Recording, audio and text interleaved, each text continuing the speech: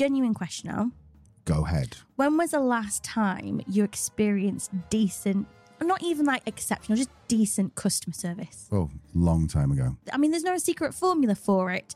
Yet, what we do know is that most companies seem to be pretty bad at it. But not you, my friend, not you, listener. Oh no, you can create an amazing customer service experience when you use the brand new Service Hub from HubSpot. Yep, this all-new Service Hub from HubSpot brings customer service and support together in one simple but powerful platform so you can deliver the best experience possible. And of course, it's powered by AI, not Al, AI, meaning your team can automate those tedious tickets from people who've clearly not read your frequently asked questions. Pain in the backside, aren't they? Oh, and by the way, organizations using HubSpot Service Hub are resolving tickets 13 times faster, helping them to close 42% more tickets per day. That means increasing retention by more than 80%. Thank you, people at HubSpot who did the maths on that one, because I wouldn't be able to. I love a bit of data. Did you also know, Al, that it consolidates your entire internal knowledge base into one place? So no matter who is working on support, they'll have the answers at their fingertips. I did know that because I wrote that for you. Well, there you have it. Stand out from the crowd and migrate to HubSpot Service Hub today. Visit HubSpot.com/service and learn how this all-new solution can help you deliver for your customers. Just by someone saying that makes you really reflect on what's happened to you.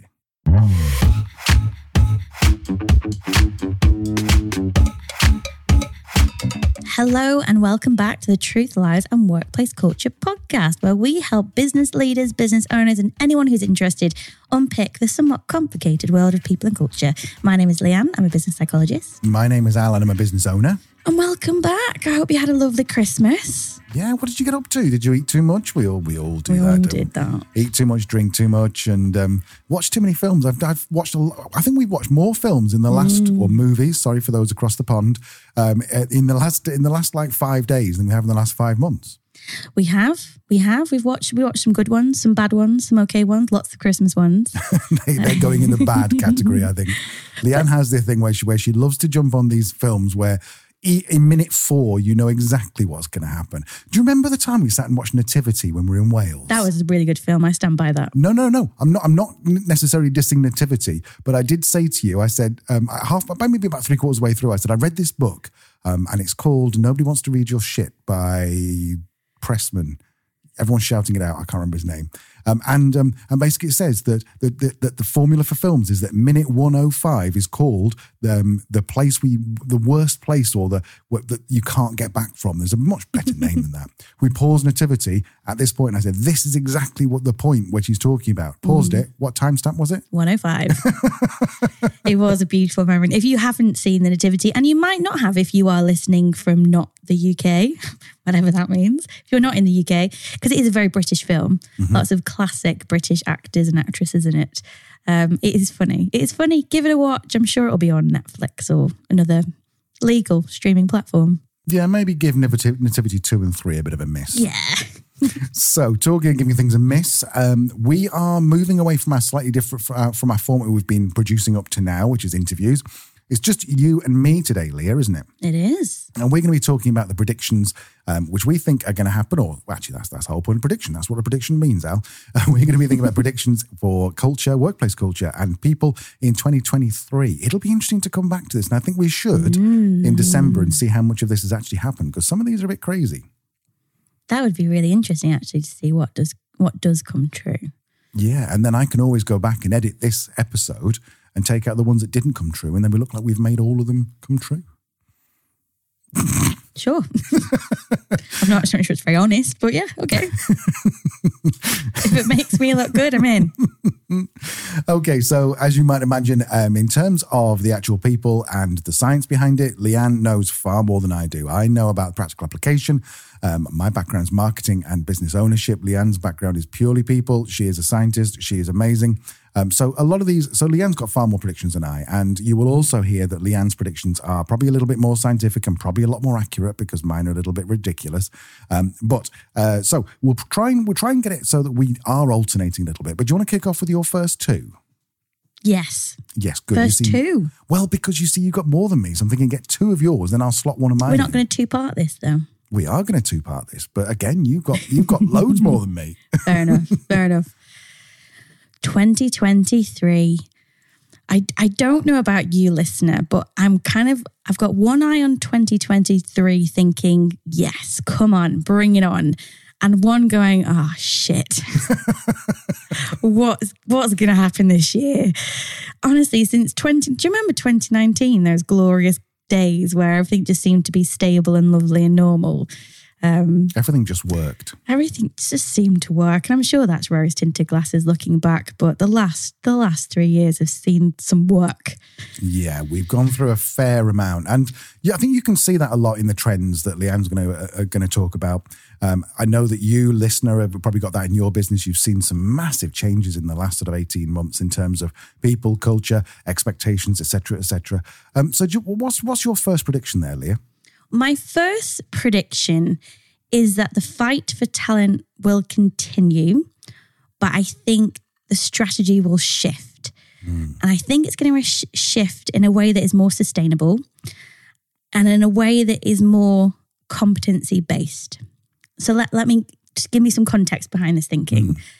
2022, it was a bidding war for talent. Salaries were going up. We were hearing of clients who were having people like pull out after they signed that contract because they had a counter offer for more money. It was a war for talent, let alone a fight. It was a war for talent. But I think that's understandable given, the great resignation, the big shifts that we saw post-pandemic. I think there is going to be a correction. And I think whereas the power has very much been with a candidate, in particularly the latter end of 2022, I think that's gonna correct itself and shift a little bit more towards business owners. And I think as well, with the economic downturn that is being predicted, I think people are going to start to be a bit more cautious, a bit more careful when around. When you say people are a bit more cautious, you mean that people applying for jobs, yes. Employees? Right, okay. Yeah, candidates, employees, going to be a bit more cautious, maybe a bit more, I don't know, I guess a bit more motivation to stay put. And again, I come back to this correction, and this is what Aaron said on our podcast when we were talking about the tech downturn, when we were talking about the Twitter layoffs. And I think that's a really valid point in so many different areas, is that, during the pandemic, turnover was very, very low because people understandably weren't sure about how they'd find another job or what that would look like. So I think really we just saw that correction this year. I think the Great Resignation was really just the normal amount of turnover we would have seen during the pandemic kind of catch up and all happen at once. But I think at the same time, there's going to be a pushback from HR leaders, from people and culture practitioners to managers saying, what do you actually need in a person in terms of their skills, their knowledge, their competencies, their abilities to actually do this job? Let's not dream that we can now go around recruiting superstars for every single role. What do you actually need in a person to do this job? So I think we're going to see a massive increase in job analysis, which is understanding the actual role that is needed within a business to contribute positively. I think we're going to see an uptick in more data-led recruitment strategies. And I think as well, I saw a statistic, I think it was Gartner, that it was like 36% of recruiters and HR leaders were saying that currently they didn't think their recruitment strategy was sufficient and that it was working. We've talked about this before on the podcast. Go back and listen if you're interested. Recruitment is science. It's the most sciencey thing we can do in people and culture. If you want something tangible to get your arms around, it's recruitment. So I think we're going to see a lot more data-led recruitment, much more use of psychometrics. And I think as well, critically, we're going to see organizations engaging more in rolling recruitment. So organizations are going to always be actively recruiting. Yeah, you've been a big proponent of internal recruitment or internal talent pools, which if what I've understood what it means is that you, like you say, you're rolling recruitment and then you get someone who's really good and go, look, we've not got a position for you, but I'm going to work really hard to find a position for you, rather than recruiting when you actually need it. Yeah, and not just internally, externally as well. I think particularly if you have roles within your business that are a constant, you're always going to have that role in your business, that typically have a higher turnover. So probably roles that are lower down in terms of salary and hierarchy.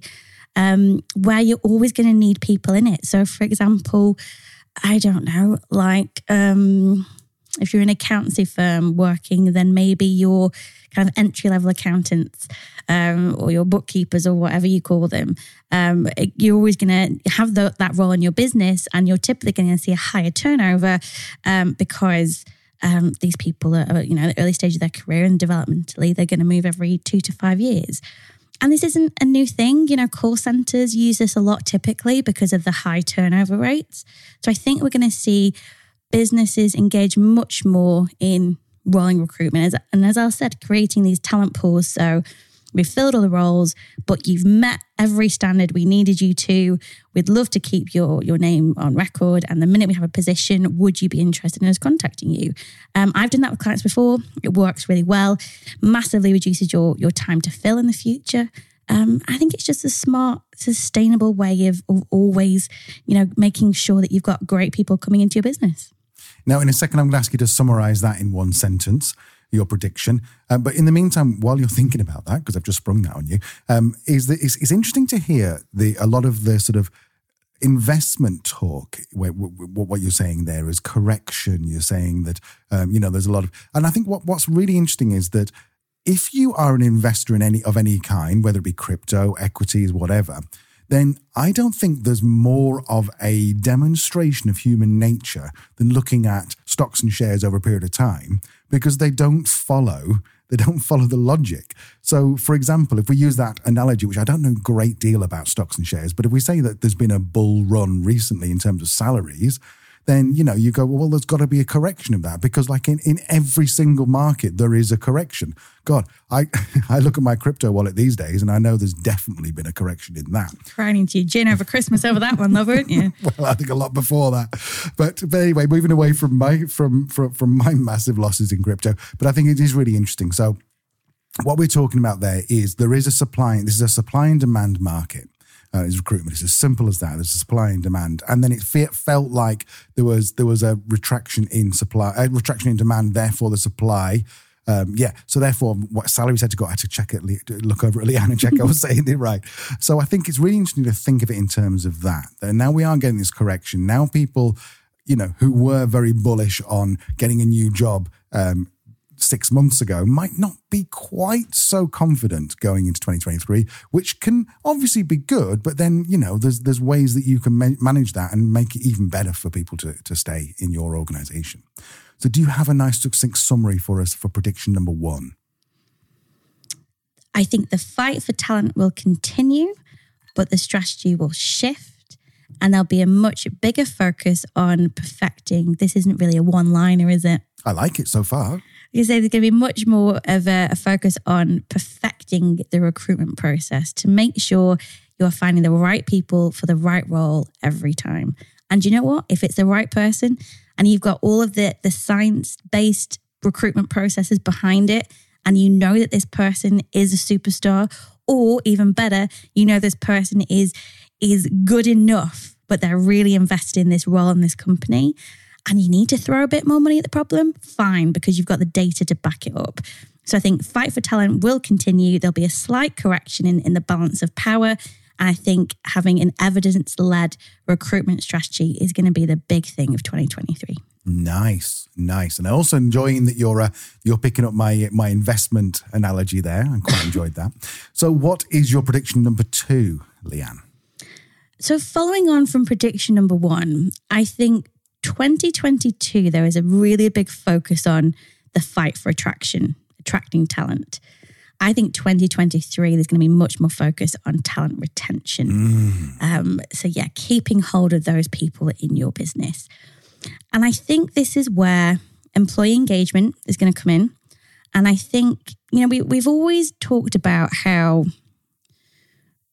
it can be an anxious task for leaders to gather insights from their team.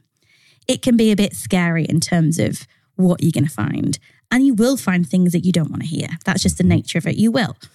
But I think in 2022, business leaders were just blindsided by the candidate control in terms of the recruitment market. And I think that has left so much anxiety around the uncertainty, the unpredictability, who's leaving now, how long is it going to take to find someone to fill this role. I think it's going to be a much more comfortable anxiety to do the work and understand how your employees are really feeling about your business, and use that data to make changes to support employee engagement and in turn retention. So that I think is going to be a big thing for 2023 in terms of collecting data about employees, but importantly, focusing on what that data actually means and how it can be applied within your strategy and how the success of any changes you make can be measured. I think that's going to be a really big thing. I'm sure lots of businesses out there already have employee engagement surveys or employee wellbeing surveys. How is that data used? Are you using that data to inform your strategy? Are you then communicating that back to your teams? This is what we learned. These are the changes we're making. And are you then assessing in 6 months' time the impact of those changes? And I think that is going to be a really big shift. Is much more data is going to be collected. I think much more data is going to be applied. Yeah, I think what's interesting there is that you've talked about, I think you mentioned the employee survey, Office Vibe. I think you mentioned that. And Office Vibe has definitely felt more like a sticking plaster for a lot of businesses. It's the same as someone going, oh, my net promoter score is really high for our business. It's like, yeah, okay, that's great, but how's your profits? Just having a good NPS is not going to necessarily translate to revenue and to profits and stuff. And I think it's a similar kind of thing. These apps have come out and we're not necessarily like, crapping on these apps, because some of them are good, and it's good the fact that someone is actually measuring this. But what you're saying, if I've understood it, is that it's not enough just to have an engagement survey. You've got to actually collect that information or that data and then create a strategy to do something about that data, and then go back and then thirdly, just measure how you're doing 6 months down the line compared to where you were when you first collected that data. Yes. Good. Well, I'm glad we understood. I think, you're going to find, just a little aside, because I'm going to ask you to summarize that in a second, and then you're going to ask me to do the same, I'm sure, what you'll probably find with the way that we both approach things is that I'm going to be taking things from a tech point of view and a marketing point of view, and this is going to relate to my next thing. And Leanne's going to be taking it from a people and a culture point of view, and hopefully we're going to correct each other and go, hang on a minute, does that actually make sense? So you'll probably hear us both like a bit of back and forth. So can you summarize prediction number 2 in a couple of sentences? Yeah, I think number 2, that there's going to be a shift in focus from the fight for attracting talent to the fight of retaining talent, and specifically making sure that you are 1, collecting the data, B, applying the data, 3, did I say A, B, C? You did. I'm loving it. I'm so loving sorry. This. Go ahead. You see. So number 1, J, number 1, B, and point number 3. You can't say a Roman numeral, can you? Crimbo limbo, man. It messes with your brain. What was I saying? Yes. 1, collect the data. 2, apply the data. 3, measure the impact of the changes made. Love it. Brilliant. So my number 3 prediction is from me, and it's funny because it's very similar to what Leanne was just saying, and we came up with these independently. Very similar to what Leanne was just saying, is that I think that marketing and sales departments have got so much knowledge that people, recruitment, HR, can actually borrow from, and obviously the likewise. But in terms of, like, if you think about a business function, the whole idea of marketing is to get someone to pay attention to you, and the whole point of sales is to get someone to commit to you. Well, that's basically like the job ad and then the actual interview. And I think there's so much information and so many skills that marketing and sales have got that we can borrow from. For example, if you've been in marketing, which most of our audience are creative and digital agencies, so they know what marketing is about, they'll know that acquisition and retention is far cheaper to keep a customer than it is to find a new one. So there's that strategy, which Leanne alluded to just a second ago. And I think marketing have known this for years and years and years. So there's definitely a lot of knowledge transference that could be going on there. The other thing to consider, which marketing, they always put it, well, good marketing teams put a percentage towards branding plays, which obviously now we're hearing the term employer brand much more these days, which again is helping to get that word out and to sort of build this experience that that people are going to have. And a couple of other things there you mentioned there, data. In terms of marketing, we've always used the analytics to determine which advert does well. So what Leanne's saying there is basically what us marketers have been doing for time immemorial is collecting data, seeing what converts, and then iterating on those results. So I mean, that's really, really important. And also I think just being able to adapt to the market conditions. There were times when Google ads, when Facebook ads were really cheap, then they became expensive. So what we're saying here is there was a time when you could recruit for a particular position and the salary was X, and now the salary is X times 2. That's the expectation. It's just the market forces. We all know as marketers or business owners who are generating leads, we know that this happens. So why are we surprised it's now happening with people? Good point. Why are people surprised? It's a market. Yeah. It's market driven, and we should understand that. So I will. Yeah, and I think just to piggyback a little bit on your prediction, if I may, I completely agree. And I had this written down as one of mine, but I think it fits in really nicely as an add-on to yours. I think we're going to see a lot more investment in employer brand, as you mentioned, but I think also much more increased collaboration between people and culture leaders, HR leaders, and marketing and internal communications teams. I think there is, we're always going to have this push and pull, like you say, with the market, with supply and demand, with Gen X and Y versus Gen Z. But as Al said there, it's all about the market. And I know we talk about generational differences quite a lot. And this isn't from an us and them perspective. That's the last thing we want to promote. But we've seen so much disruption in the last 20 to 30 years in terms of the world of work, in terms of the economy, in terms of technology, in terms of globalization, that understandably my experiences as a 16 to 18-year-old, it can be very different to someone who is 16 to 18 from 2019 to 2021, 2022. So yeah, whereas we were kind of entering the world of work in the depths of one of the biggest global recessions we've ever seen, where salaries were reduced significantly, where job security wasn't a thing, so you did tend to cling on a little bit more. We're used to that, and we're now the people that are in management and leadership positions. So for us, it's hard for us to understand why these expectations are wildly different in terms of salary, in terms of other benefits, in terms of moving on, quite frequently from roles, because, the people that have entered the workforce over the last 5 to 10 years have seen a much more stable economy. So I think there is going to be this push and pull between generations. I think that's something we need to be aware of, something we need to address in terms of understanding each other more, making that effort to understand each other more. But I think also this kind of mantra of it's not always about doing more, it's about doing better. And I think where we can't do more, where we can't keep increasing salaries, where it's not within, commercial reality to meet every demand that an employee is putting on, that's not to say we can't do better with what we've already got. And I think one of the biggest ones for me when we were talking about the cost of living crisis was, a lot of organizations have platforms in place such as Perks that we mentioned that will have all sorts of benefits like GP appointments, online counselling, mortgage advice, health and diet advice. So many different things that can contribute positively to an employee experience and employee well-being. Yet the awareness of these benefits is low and the number of people accessing these benefits is low.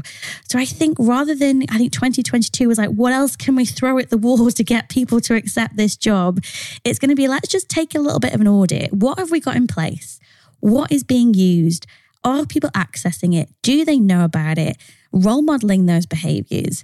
And I think that's going to be a big thing of 2023. Let's not do more, let's do better. I love it. And I think what we're basically saying there is that all the different functions of a business can learn from each other. And I hope that they do learn from each other, because sales can definitely learn from customer success. And, and if there's someone who's in charge of, for example, retentions of customers and has to deal with cancellations, well, that's again someone who is worth speaking to. If you are looking for people, if you've got interviewers coming in or in doing in-house, it's worth finding that out. And then if you think about that, why are you not, and maybe you are, but why are you not calling up those people who you've offered them a job, they've said no, and said, what could we have offered you? Yes. To make you say yes. And you're not necessarily going to offer it. It's just, how interesting is that going to be? What did my competitor offer you that you said yes to?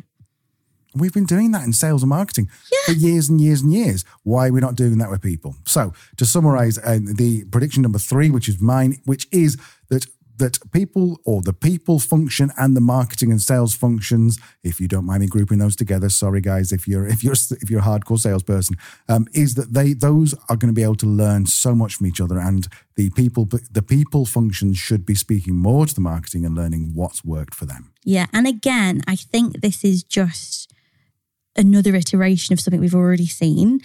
I mean, I've worked with an executive branding firm for years, and back in kind of 2015, 16, we were talking about how, the best performing CFOs are the ones that had become, turned their function into a profit center more than a cost center, because they're talking much more commercial, much more sales, they're enabling growth. They're not kind of the people with, holding the purse strings anymore. And that is now just what a CFO does. But 8-10 years ago, that wasn't what a CFO did. No. And I think this is just the next iteration that we've already done really successfully. And I think this is a great thing for business leaders. This is things that you already know how to do. We're just extending it. And I think this extension in 2023 is, as you said, Alice, people and culture, sales and marketing, and comms working much closer together. I am quickly interrupting this phenomenal podcast to recommend another phenomenal podcast, Nudge. We love Nudge, hosted by Phil Agnew, a true gent. It is, of course, brought to you by the HubSpot Podcast Network, the audio destination for business professionals. But that is not the only reason we're recommending it, is it, Al? No, it's not. No, we've recommended it to lots of people. In fact, if you look at any of our YouTube comments, it won't take you long. There's about 20 of them. Then you'll see that we recommend Phil to anyone who likes our pod. Well, on Nudge, you're going to learn simple evidence-backed tips. It's going to help you kick bad habits, get a raise, and grow a business. Oh, and it's the UK's fastest growing business podcast. For now, Phil, we're coming for you, buddy. If you loved hearing Rory Sutherland from Ogilvy on our show back in episode 83, then Phil's latest episode has Rory on again, talking about McDonald's, smoking, and why the pension system is broken. I suppose we should say that actually Rory's been on a couple of times onto Nudge. It's not that Phil's seen what we've done and gone, I'll have Rory. So I think it's important for us to say that. We copied Phil. Anyway, listen to Nudge wherever you get your podcasts. So my 4th prediction, I think professional development is going to be the kind of the people and culture area of 2023. I think this has been of increasing importance to employees for years. And I think particularly, when there wasn't, as I said before, during that kind of aftermath of the financial crisis, there wasn't as much mobility in terms of roles. So it came down to professional development being important. I think we're going to see that grow as we kind of move through post-pandemic. I think there's going to be a slight shift. I think there's going to be an increasing focus on professional development and career development routes. But I think there's also going to be a real focus on psychosocial development. And Can you just tell us what psychosocial development is? I was going to say, and what I mean by that is, I already know what questions you're going to ask me. I throw out a term, I know I'm going to get grilled. Yes, psychosocial development. So these are things that are, I guess we might have called them more things like soft skills previously, or how to navigate the working environment. How do we communicate? How do we negotiate? How do we build relationships? How do we influence? How do we create work that is meaningful, that has purpose? Do we know what brings purpose and meaning to our people, and how are we connecting that to their professional development? I think there's going to be a lot more, I guess, I hate to throw around the word, but a bit more strategy around professional development. I think we're going to see clearer routes of development for people. And again, that links back to my first prediction. You need to understand the competencies people need to do that job, to be able to develop them effectively, to see that translate into performance. So I think competency frameworks are going to be much more talked about in small businesses. I think we're going to see an increase in things like sabbaticals and stretch projects or upskilling opportunities. And equally, I think if we're focusing on professional development, we also need to focus on succession planning, because whether that be an employee moving into another role internally or whether it be them leaving to an external role, it's going to leave a hole. And we already know that fight for talent is going to continue. So I think succession planning is going to be really important as well. As I mentioned before, those 2-3 years of COVID really did a number on all of us in terms of our communication skills, our interpersonal skills. And I think that's where we saw kind of the pushback. I guess a lot of the pushback of coming back to the office was a lot of people going, oh, I'd rather not. The office politics and all that bullshit. Nah, thanks. So I think we've all struggled. But again, the people that were joining the workforce during COVID missed out on all that aspect of onboarding, of knowledge sharing, of informal mentoring and coaching. So I think, that's my prediction is that professional development is going to be a big thing, and it's going to be a really strategic thing in 2023. Now, what's interesting is that a lot of these things you're saying almost feel like smaller businesses are borrowing ideas from larger, more established businesses.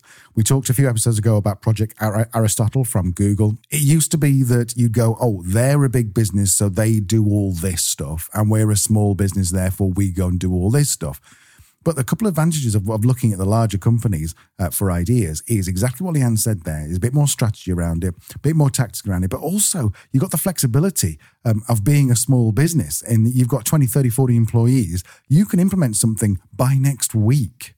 Whereas IBM, with 250,000 people working around the country, around the world, they're going to take 6 months, 6 years to implement something. So I think by looking towards the bigger people, looking towards those who are doing it right, and may have a bigger budget than you, but what can you learn from them that you can implement in your own business?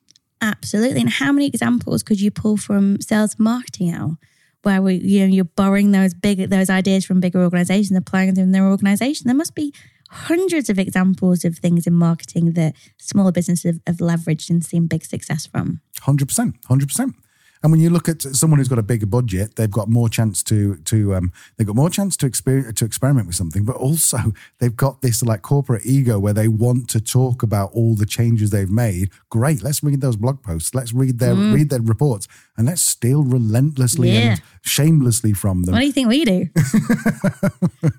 So you're number 4. So my prediction, I think professional development, so investing in somebody's professional development, in their personal development, in their whole person development, to aid their personal and professional ambitions. Professional development is going to be huge in 2023. Love it. Okay, so number 5. This one's a little bit out there. Those who know me personally know that I'm massively into tech, into nerdery, into AI.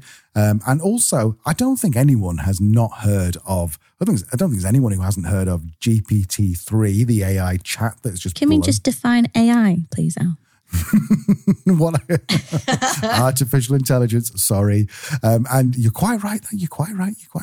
What I like about AI is that when people say, oh, AI is amazing on Twitter because it looks a bit like Al, then I quite like that because I go, yeah, that's me. It's not, though. No, it's not. No, very few people say I'm amazing on Twitter. But the whole point of AI is that this ChatGPT has come out, and it's a bit like the first Tesla that came out, that people went, oh my God, Tesla's amazing. Look at all the things it can do. And now everyone's a bit like, oh yeah, well, you have to queue up to charge your car and all that kind of stuff. But we're in those very, very early stages. Now, what I see is that AI is getting so good these days that they can almost hold a conversation. Now, when I say almost, you can, on a surface level, hold a conversation with AI.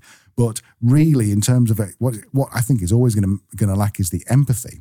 But where I can really see something happening is some clever people training an AI to become a kind of virtual coach. Now, I'm not saying that we pretend that there's someone really there at the other end of the line. But imagine that you could have something that a machine that every couple of days could check in with someone and say, hey, how was your day, Leanne?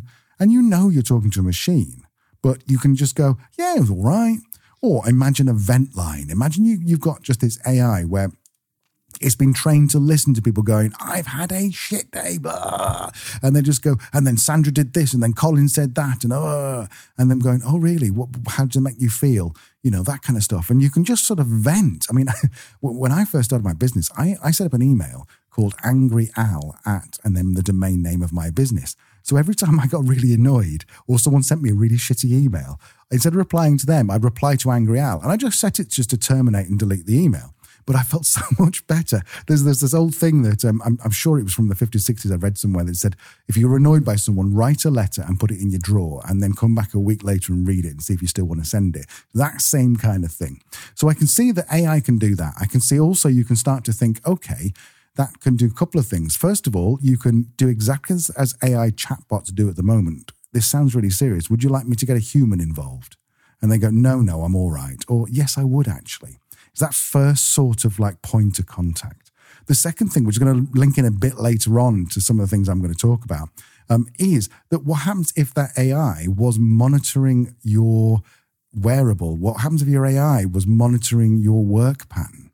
I mean, is that something is that invasive, or is that sort of preventative? Is that something where we can program it so that your AI will only contact you if if you've worked 4 hours or worked 2 hours longer this week than you did the week before? The AI just going, hey, Al, it sounds like you had a hard week last week. How was it? Was there anything different? Now, of course, there's all kinds of ramifications. I'm not nearly clever enough to think about all the sort of like the confidentiality and all that kind of thing. Someone clever out there, I'm sure, will create this. But I do think that we can leverage this new technology as an almost sentient being to do the job that a quick text message would do. Hey, how's your week been? And I think as long as we don't pretend it's human, I think that could be an interesting application of AI. I think that is really interesting. And when you were talking then, I guess it kind of struck me the connection between self-coaching.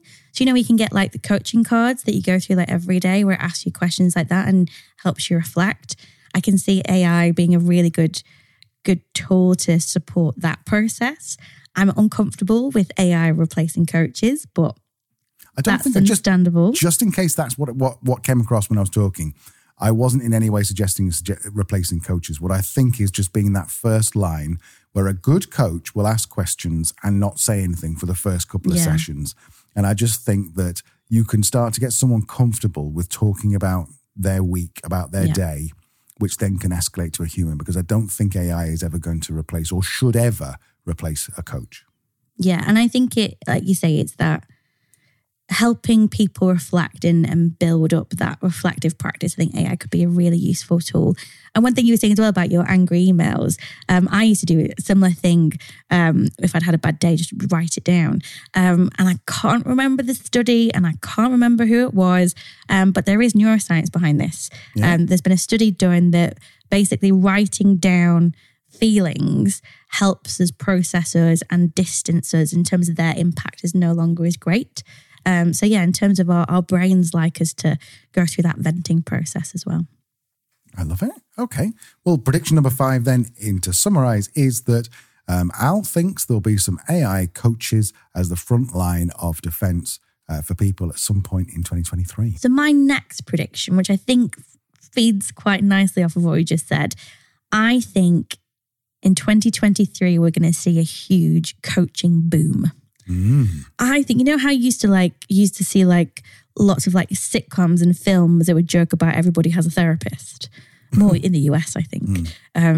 Not to say that you need the therapists in the US. I'm just saying you've got, much more evolved in terms of, I'm getting myself in a hole here. Anyway, coaching boom, 2023. Leanne looks forward to your letters. I look forward to your complaints. Yeah, I think as we've said, 2022 has been a year on top of another year on top of another year. I think leaders are going to need support with the continuing challenges and the changing expectations of employees. I think they're going to need support to be more effective as leaders in a world that is dominated by hybrid and remote working. And I also think there's going to be a real need for leaders to invest more in their own well-being. In terms of, I think burnout is going to be a big risk in 2023. And I think everyone's going to have a coach. But more than that, I think everyone's going to have more than one coach. I can see leaders having a coach for their business, a coach for their leadership, make them more effective, and also a cathartic coach. Like you were saying there, that ability to vent or just explore how you're feeling about things, how you're responding to things. So yeah, I think that's going to be a really big trend in 2023. And I think more so we're going to see coaching start to trickle down into manager level. So not just reserved for those kind of executive leaders or senior managers. I think we're going to see that middle management level either requesting access to coaching or for those progressive employers, making sure that their managers have access to coaching. I made a mess of that. No, I think you made perfect sense. I think you got my point though, right? Yeah, and I think that, so from a people point of view, what I like about this is that we're making coaching less elitist and more accessible to everyone, really, and also a bit more like you said there about the therapist. I think the reason why Americans say they've got, and I'm not picking on you Americans, I'm just saying the sitcoms and that kind of thing, they say, oh, my therapist says this. And I think you guys have been saying it for years and years and years. Whereas over here, if you had a therapist or the equivalent, you probably wouldn't mention it to anyone in Britain. You wouldn't say it just publicly. So I think there's also taking that stigma away from what coaching is. And coaching isn't to help you become better or overcome a particular hurdle, or because you're lacking, you need a coach. I think it's more that everyone needs a coach, and your coach could just be Deirdre in accounting, who kind of like who you chat to from time to time on your break. It could be your leader, like Leanne talked about John a few episodes back. It could be an internal coach, and I think that there's going to be some interesting developments because there's clearly not enough coaches out there to satisfy this demand if this prediction does come off. So then again, maybe back to Al's AIcoachingservice.com. We don't know. But it's going to be an interesting time because I think you're right. The benefit of a coach is incredible. And Leanne broke those down into 3, into performance, cathartic, and... like business, leadership, cathartic. Right. And I think the cathartic coach is just someone who's trained really to listen and to be really good at that, whereas your leadership coach could be someone who has slightly different skills. Leanne and I, we used to be in the Samaritans in the UK where we first met, actually. And that was essentially cathartic coaching, I think, a lot of the time, wasn't it? Yeah. And one massive difference, I think a lot of people think the coaches they think of coach for an NBA basketball star or, the England coach or whatever.